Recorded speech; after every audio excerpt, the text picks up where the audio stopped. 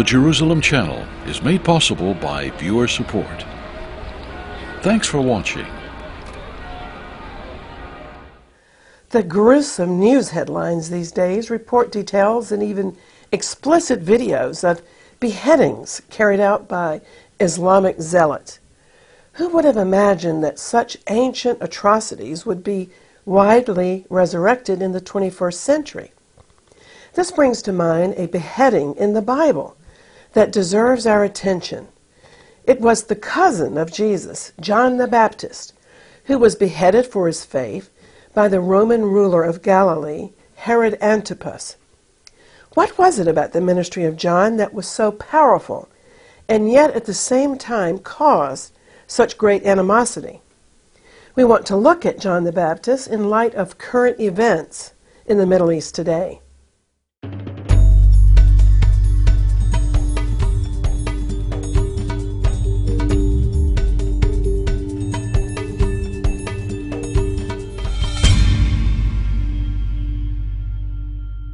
Hello, I'm Christine Darg. Barbaric assaults on religious liberty are greeted in the West with embarrassed silence. Yet in these troubled times, we need many more brave men and women, once again sent from God, like John the Baptist. But first, a little news background. We were recently with Canon Andrew White at one of our Jerusalem prayer conferences. Andrew is one of the bravest men that I know. For almost a decade, Andrew has played a key role in freeing hostages in the Middle East as an envoy for the Archbishop of Canterbury. And he's been the vicar of St. George's Church in Baghdad, Iraq, until recently, when the Archbishop insisted that it wasn't safe for Andrew to stay there because of the advance of Islamic State terrorists, who have already beheaded a number of Western hostages. More than 1,000 members of Andrew's congregation, several of his staff, and tragically some of the children have been murdered. And his flock in Baghdad has dwindled from more than 6,000 to about 1,000, including the 6 remaining Jews in Iraq who have lived under Andrew's personal protection. What's happening is a tragedy of extraordinary historic proportions. In the place where Abraham was born, most of the ancient Jewish community was forced to flee several decades ago, and now ancient Christian communities are being scattered. In 2003, there were more than 1 million Iraqi Christians, but in more recent times, their plight has become desperate. They have been decimated by ISIS terrorists, demanding that they either convert, pay a punitive Islamic tax as second-class citizens, or be slaughtered. But it's not just in Iraq where Christians are under attack. According to Open Doors, a charity that supports persecuted Christians, radical Muslims are the main source of persecution in at least 36 countries around the world, including Kenya, Ethiopia, Somalia, Saudi Arabia, Nigeria, and Iran. In Syria, Christians have been crucified. In Nigeria, churches have been repeatedly bombed or torched, sometimes with the worshipers still inside. According to one persecution index, Islamic persecution of Christians is up 60% over last year's statistics. One of the most horrific incidences happened recently in Pakistan, where a Christian couple were falsely accused of burning pages of the Quran when they were simply taking out rubbish at a brick-making factory where they worked. They were beaten and burnt alive in the brick-firing oven. The wife was pregnant, and the couple's other children were cruelly orphaned. Recently in England, the Prince of Wales said that what's happening to Christianity in the Middle East is an indescribable tragedy. Christians are now recognized as the most persecuted group in the world. But who's really listening? In the West, for the most part, Both church and political leaders are largely silent, almost certainly through fear. Meanwhile, what was unthinkable in the not-so-distant past is now happening. For example, in the National Cathedral in Washington, D.C., Muslims were recently invited to hold a prayer service where they chanted that there is only one God and God has no son, that Jesus Christ cannot be a son, and that there is no God except Allah. This in the National Church of the United States. We're experiencing a spiritual déjà vu. You see, by the 8th century, Muslims had conquered North Africa and had overrun Spain before Christians in France stopped them at the Battle of Tours in 732. The Crusades pushed back the Muslims further, but Islam was only finally repulsed in 1683 at the gates of Vienna, when the Ottoman Turks were defeated. The Christian world at that time had the fortitude to repulse Islamic imperialism. But now, religious liberty, the core value of Western civilization, is being eroded across large parts of the world. The latest phenomenon in global jihad is a grotesque ritual of pledging allegiance to Islam through a blood initiation ritual of beheadings. Many Bible teachers are calling our attention to the fact that beheading will be the preferred mode of murder during the short reign of the Antichrist on this earth. Precisely, the Apostle John prophesied in the book of Revelation in chapter 20 and verse 4. He said, "And I saw the souls of those who had been beheaded because of their testimony about Jesus and because of the Word of God. They hadn't worshipped the beast or its image, and they had not received the beast's mark on their foreheads or on their hands. But they came to life and reigned with Messiah for 1,000 years," John prophesied. Well, because radical jihadists wield meat cleavers and axes, this mode of savagery took me to the accounts in the New Testament of the beheading of John the Baptist. Church tradition also teaches that Paul the Apostle was beheaded for his faith, although that fact is not recorded in Scripture. But we do know for a fact, according to the Synoptic Gospels, that John the Baptist was subjected to the indignity of beheading. Also, Acts 12 and verse 2 records that the Apostle James was executed with a sword. Although the work of John the Baptist was short-lived, his work was vitally important because each of the 4 Gospels prefaces the ministry of Jesus with the preparation work of John the Baptist. In fact, to properly understand the ministry of Jesus the Messiah, we must start with the message of John, who was sent by God to prepare the way of the Lord. John the Baptizer was destined to fulfill certain prophecies of Isaiah and Malachi as the messenger of the Lord to prepare the way of Messiah and to prepare the people. And he was to do it in the spirit and power of the fiery prophet Elijah. John came baptizing in the wilderness of Judea and crying, "Repent, repent." But we in the West don't pay even half the attention to John the Baptist as the Middle Eastern churches do. Why does the church in the East give so much honor to John the Baptist? They even fix a strict fast day in his honor. Well, I'd like to offer at least 10 reasons why John is honored, and these 10 reasons are very edifying for those of us who are serving the Lord in these dangerous end times. First of all, John the Baptist is greatly honored in the Eastern churches because our Lord Jesus himself declared in Luke chapter 7 and verse 28 that John was the greatest man born among women. Now, many people are surprised by this. Surely Jesus himself is the greatest man born of women. However, as the Bible teaches, Jesus wasn't born from a married female. He was born of a virgin. Therefore, Orthodox Christians affirm that John the Baptist is the greatest man ever born of women, and that's why the Church duly honors him. In fact, the Orthodox Church celebrates no fewer than 6 feasts of John the Baptist in its church calendar. The first feast commemorates John's conception. Another feast is devoted to his birth, and the last feast, devoted to John the Baptist, concerns his beheading. Now, the second reason for John's greatness is that his conception involved supernatural help from God.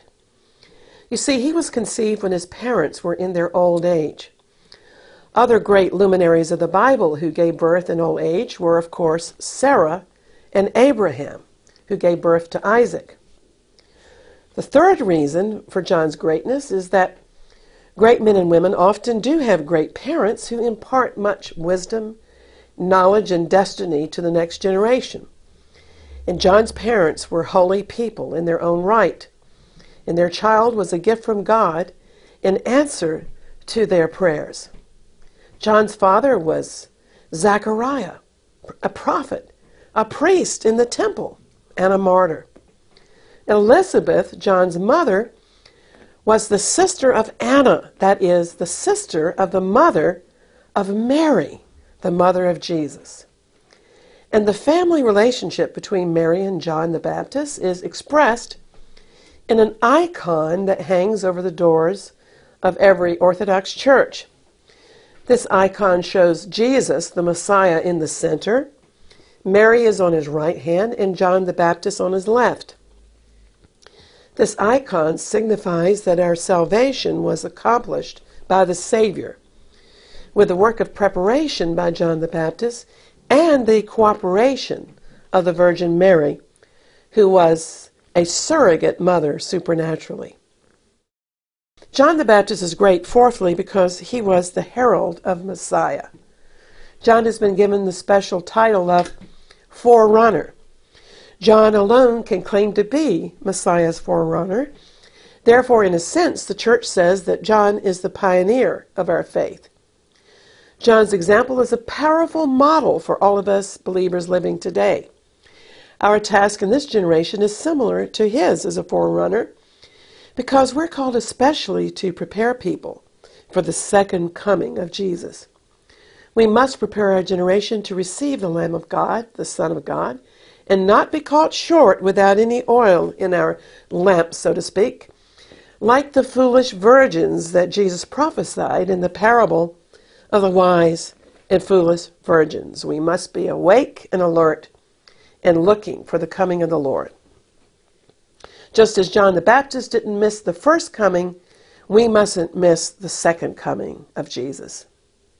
A fifth point to consider about John's greatness is that he's called by scholars and theologians the last prophet of the Old Testament. The final 17 books of the Old Testament are the prophetic books, ranging from Isaiah to Malachi.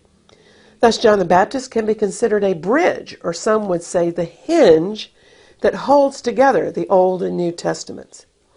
A sixth reason for John's greatness is this. Not only was John the Baptist the first prophet of the New Testament, he was also the first martyr during the Lord's public preaching. John was beheaded 3 years before the stoning to death of Stephen.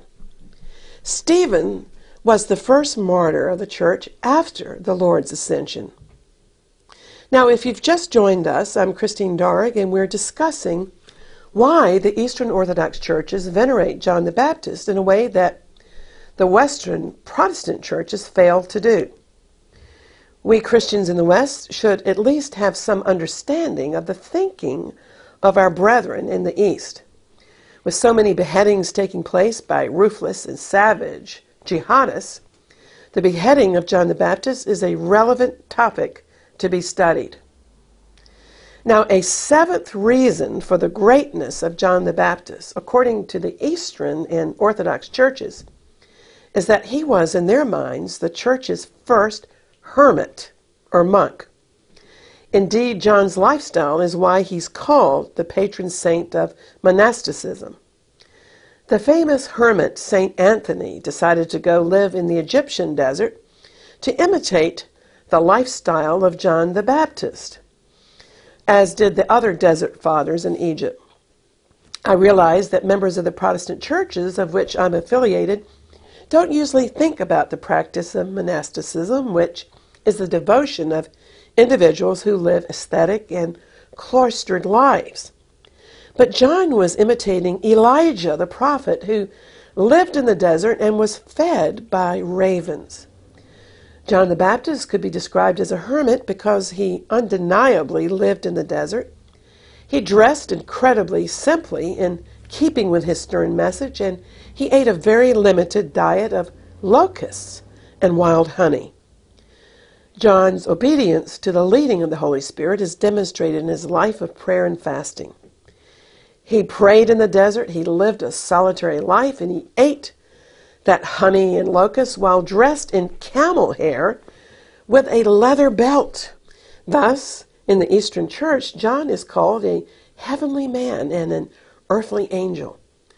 His obedience was demonstrated in being willing to baptize the Son of God, whose shoelaces, he said, he wasn't worthy to untie. Interestingly, the preaching of John the Baptist was well received by the people in Judea and Jerusalem. Because of his charisma, they were well prepared for the coming of the Lord. In fact, many wondered if John the Baptist was the Messiah.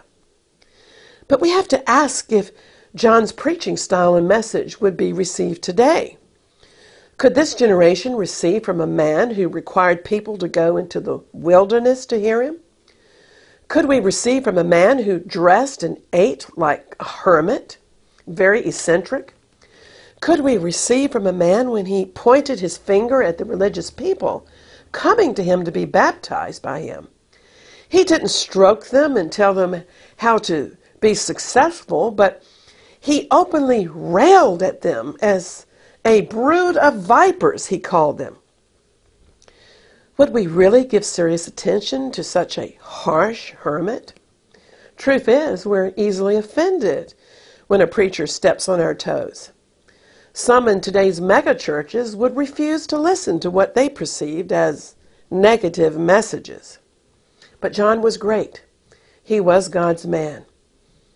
Well, number 8 reason, another reason for the greatness of John, is that he carried the spirit of repentance, which is the tenor of Scripture. The Bible is a book about repentance.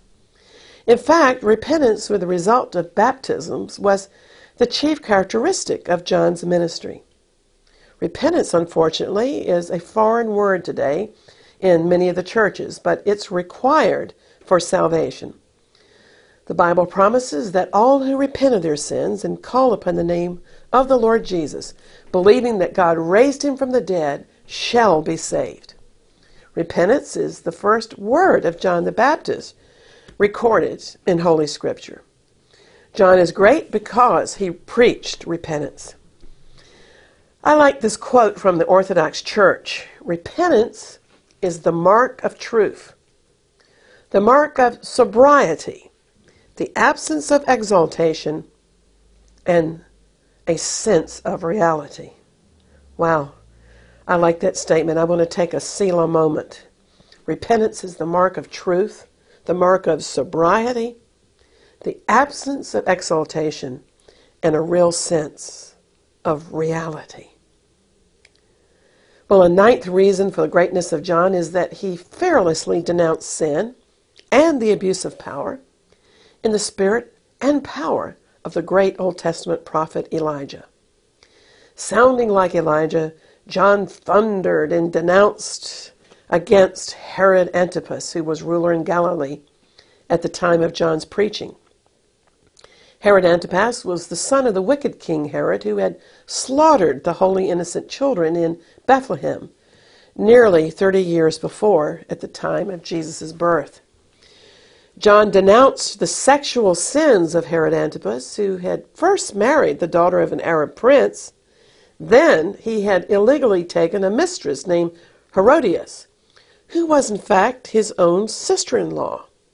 At some point he married Herodias, and Church tradition teaches that Herod had a daughter named Salome through this incestuous, adulterous relationship.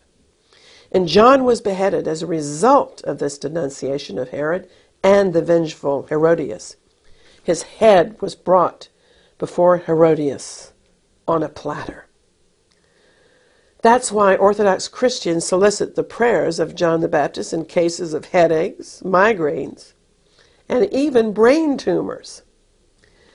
At his birthday party, Herod was excited by Salome's sensual dancing, and he gave way to his wife's demand to behead John the Baptist. That's why the Orthodox Church doesn't make a big fuss over birthdays. The tragic episode that happened on Herod's birthday is the only time in the New Testament that we read of a birthday party, and it caused a great crime to be committed. The 10th reason that I'd like to share, and I believe it's one of the greatest reasons for the greatness of John the Baptist, was his extraordinary humility. Although John had many disciples at the height of his ministry, he turned all the attention away from himself and pointed to Jesus, the Lamb of God. John said Jesus was mightier. John said, I baptize you with water, but he, Jesus, will baptize you with the Holy Spirit and with fire. And in the Gospel of John 3:30, John the Baptist said, he, that is Jesus, must increase, but I must decrease. John was humbly saying that Jesus must become more important, but he, John, must become less important. Well, as we think of the beheading of John the Baptist, my heart goes out to the families of the hostages who have been beheaded so savagely by Islamic terrorists. Many who were beheaded have been journalists or humanitarians. John the Baptist was for certain a man of God who was subjected to that terrible indignity. What can we learn from the death of John the Baptist, who was so cruelly beheaded for no other crime than speaking the truth? We learn that the faithfulness of John the Baptist unto death should inspire us today to remain true to God's word, even when it's not politically correct. John wasn't ashamed to preach repentance, and he upheld God's law on marriage, even when the truth of God's moral law made sinners burning angry. Many people today want churchmen to sanction their lawlessness when it comes to sexual issues and the redefinition of marriage. But God's law on what constitutes a proper marriage goes all the way back to the beginning of creation. In Matthew chapter 19, in verses 4-8, Jesus described God's position on marriage in the Torah. He said to the people of his day, have you not read that he who made them at the beginning, male and female, said, for this reason a man must leave his father and mother and be joined to his wife, and the two shall become one flesh. So then they are no longer two, but one flesh. Therefore, Jesus said, what God has joined together, let no man separate. The men of his day said to Jesus, why then did Moses allow us a certificate of divorce to put away a wife? But Jesus answered, because of the hardness of your hearts, Moses permitted you to divorce your wives, but from the beginning it wasn't so. And in the next verse, Matthew 19:9, the Lord defined the one circumstance when it's lawful to divorce and remarry. Jesus said, whoever divorces and marries someone else commits adultery, unless their spouse has been unfaithful. Therefore, according to Jesus, not all marriages are lawful. And so there may be times when, like John the Baptist, we must confront somebody and tell them that in the sight of God, it's not lawful for them to marry somebody. But sadly, the church has become soft, and not many want to hear this kind of teaching. Today, many churches and shrines throughout the Middle East claim to have the head, or at least portions of the skull, of John the Baptist. His executioner has long been forgotten, but John retains the accolade given by our Lord that he was the greatest man. But the thought I want to leave with you today is this. Amazingly, Jesus said that anyone born again in the church age, the age we're living in now, would be greater than John the Baptist. Isn't that amazing? Let's look more closely to two remarkable statements that Jesus made in the Gospel of Matthew, Matthew 11:11. Jesus said, "Assuredly, I say to you, among those born of women, there has not risen one greater than John the Baptist. But," Jesus said, "he who is least in the kingdom of heaven is greater than John." It's the second statement that has perplexed many people. Let's face it, in the church, there are many people who don't measure up to a man like John the Baptist. How can any of us be greater than John the Baptist? Well, scholars explain the statement of Jesus that, first of all, we enjoy a greater knowledge of Messiah because we live on the other side of the cross, and we know the wonderful story of redemption that was achieved by Yeshua, Jesus, at the cross. We also know the nature of the kingdom, that it's been established, and we know about its future glory. We know many things that even Jesus himself didn't teach his disciples until after the descent of the Holy Spirit. You see, John the Baptist wasn't in the kingdom of heaven or in the church during his lifetime. He came to proclaim that it was near, it was at hand. But John actually lived as a prophet under the old covenant. Even he who is least in the kingdom now lives under the new covenant. Because of the outpouring of the Holy Spirit on Pentecost, all who put their faith in Jesus now experience the washing of regeneration and renewing of the Holy Spirit. John was born of woman, but those in the kingdom of God are born again of the Spirit. And the gift of the Spirit delivers us from the power of sin. Spiritual regeneration, being born again by the power of the Holy Spirit, wasn't a gift enjoyed by those under the old covenant, but it is a new covenant blessing. Our greatness is, in fact, because the Lord would bestow such great blessings upon us as to be filled with the Holy Spirit and our hearts being made new, born again. Amen and amen. Well, I hope this program has been an encouragement to you in a day and age when terrorism and beheadings are on the increase. There was a man sent from God, John the Baptist, and he paid the ultimate price, his life with his head. But we're privileged and humbled to have an even greater portion in the kingdom of God when we humble ourselves and receive the Savior whom John the Baptist preached. I encourage you to do just that, to repent of all of your sins and to receive the Lord Jesus. Yeshua is his Hebrew name. For the time of the Lord's second coming is very near. Receive the Lord Jesus now as your Savior and soon coming King, while he may yet still be received. The hour is soon coming when the door of salvation will be shut. If you have any questions, we can chat on the social media through Facebook and Twitter, or at our website, exploits.tv. You can click online to receive our free color newsletter, Exploits. So until next time, contending for the faith, I'm Christine Darg. Shalom. What a marvelous gift God has given us through the internet to share with you all over the world. I hope that you'll take time to visit our website with daily news updates, articles, and insights into the unpredictable world in which we live.